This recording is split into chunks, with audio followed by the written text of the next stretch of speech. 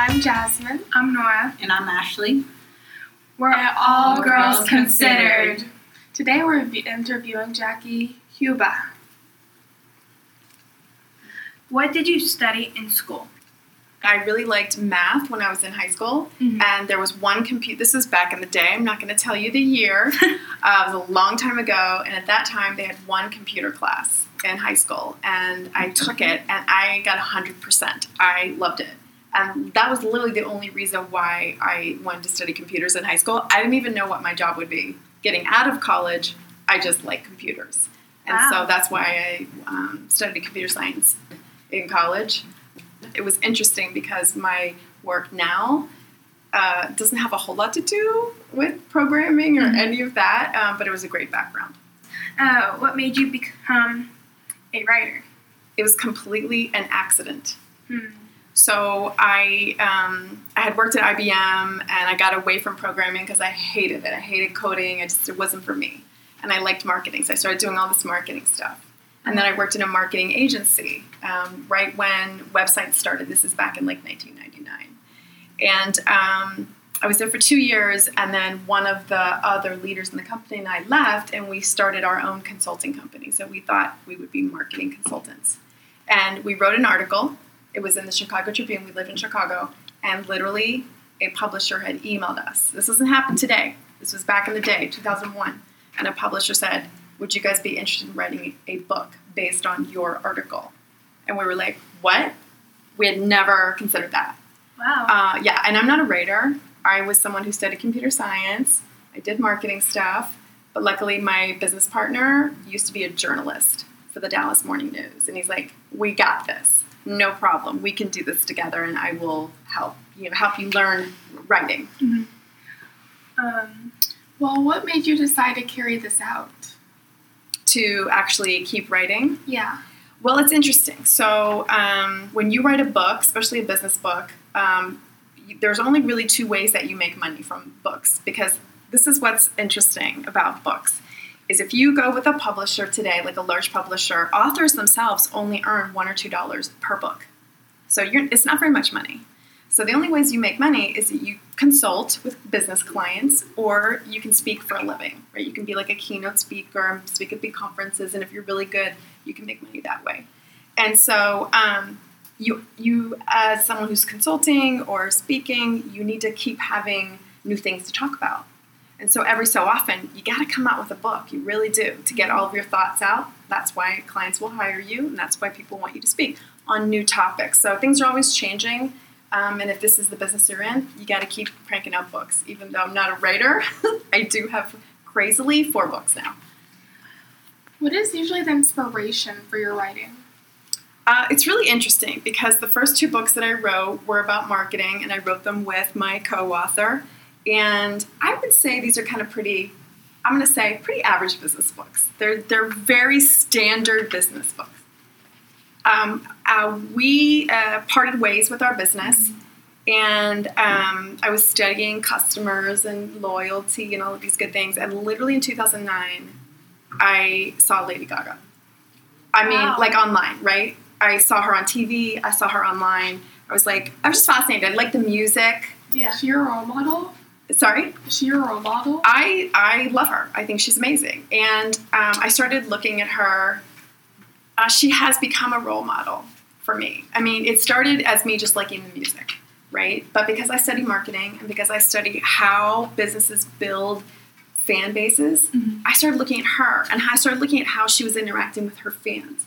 And she started calling them little monsters, and she started doing all these amazing things and interacting with them, and no other pop stars were doing it. And so for me, I could use her as almost a role model for businesses to say, hey, look at how Lady Gaga's interacting with her fans.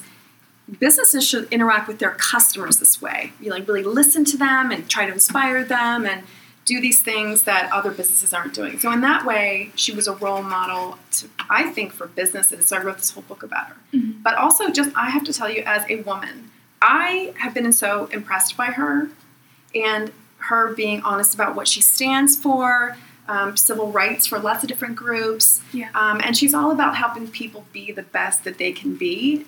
And being twice her age and seeing her take risks, do things no one else has done. I've just been so inspired by her, and she was so much younger than me, and I just thought that was amazing. I mean, I researched Gaga for 5 years. I was on the fan sites every single day.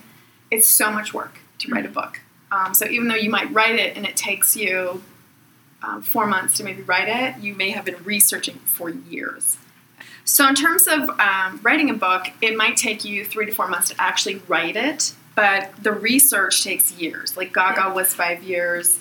And so that's really the hard part, is it just takes forever. So if you look at 25, 30 years, it took me about literally 12 years to get 4 books out. Wow. Some people write them faster, but I have to be really inspired by my subject matter. So I don't have just a plan to just keep writing. I have to really believe and be obsessed with whatever the topic is, because it's such a hard project. If I'm not obsessed by the topic, then writing is a chore. And I'm not a writer by, I didn't learn writing in school, so it's sort of doesn't come naturally to me. Okay. Oh, out of curiosity, what are the challenges of being a writer? I think it depends on how you think. I'm not someone who is comfortable with a blank page and just typing and writing thoughts out of my head. I'm more of actually a speaker. So what I do to earn a living is I speak for a living, and people pay me to keynote big conferences. So that's a struggle for me in terms of being a writer. So the way I do it is I actually record my thoughts, and then I have them transcribed into words. Because I'm much more, so I'll have people ask me questions, I'll talk about the subject matter, get it all out, and transcribe into words, because I'm not a writer by trade. It's just not how I process and think. Yeah. And so that's how I approach it. Okay. Is there times you think of other people that are better role models than Lady Gaga? Other role models than Lady Gaga? Mm-hmm. I will tell you, I think RuPaul is an amazing role model. Do you ladies know who RuPaul is? Not that I know. He is a performer who uses a female character. So he's an actor, basically, right? And so he is able to create, it's just like acting like you would see in a movie, but he's on a stage, right? And so there are folks who entertain by creating characters, and he creates a female character, even though he is male. But what I love about that is that he is a role model for people expressing the most amazing parts of themselves. And because we can all dress up, and sometimes when we dress up, it allows us to be someone outside of who we're afraid to be, especially as women. I feel like sometimes if we change the way we wear things or our hair or something, sometimes it makes us feel amazing. For Halloween, we could be anything we want to be, and that's basically what he's doing, except he's doing it for entertainment and for his show and things like that. Yeah, when we walk out, we're all creating characters. We come to school, we're a student, right? At home, we might, amongst our friends, we might be a friend. With our parents, we're a daughter. So we play these different roles, and sometimes I don't think we even think about it. And sometimes it expresses ourselves in what we put on. That's really cool. It reminds me how I was watching Disney Channel one day, and then how these stars are talking about how it's so fun to act and to dance, and and how sometimes it could be easier to play a character than to be yourself.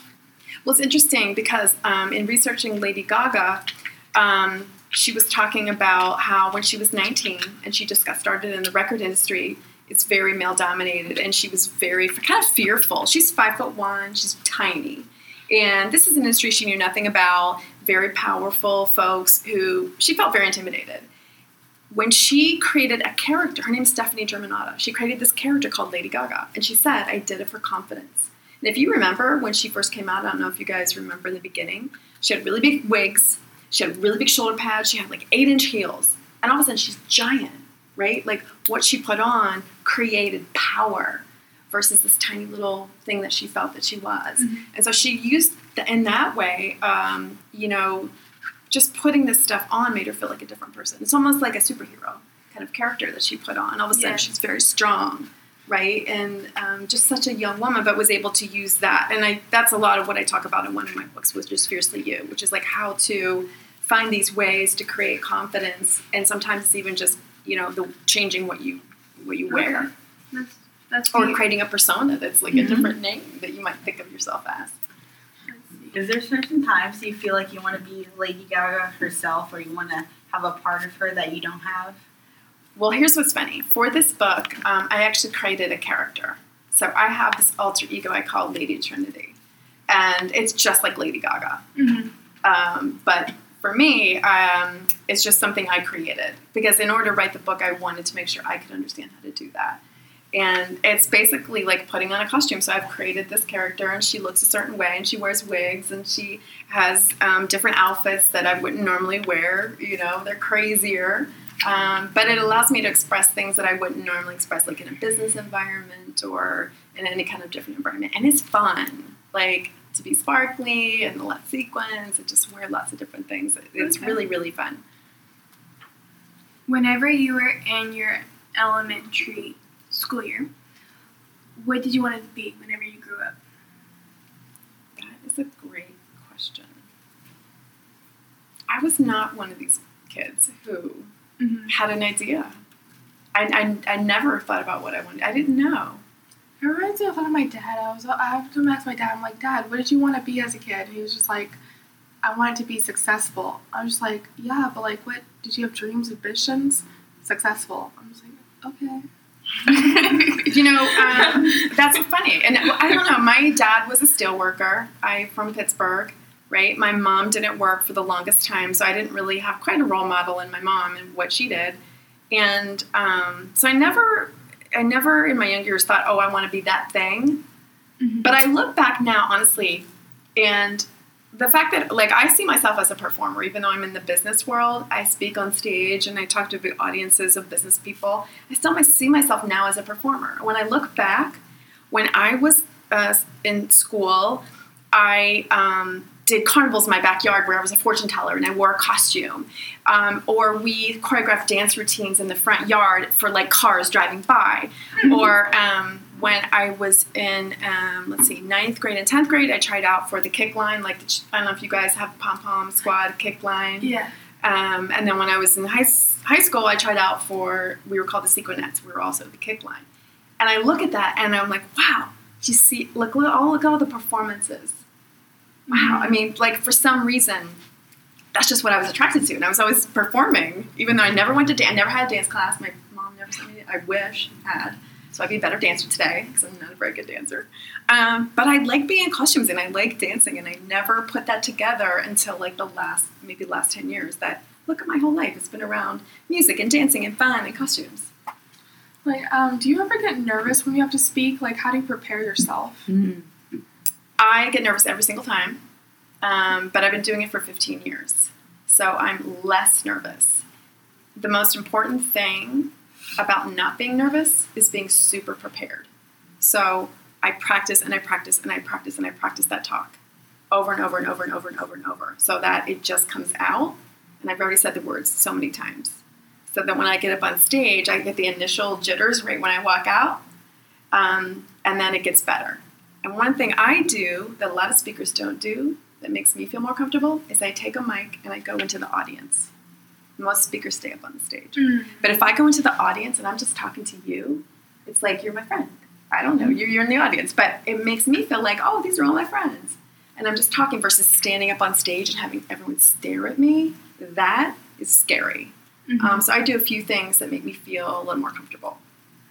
Well, I think we have one more question. What would you like to say for the young girls and, ladies out there Listening to this podcast.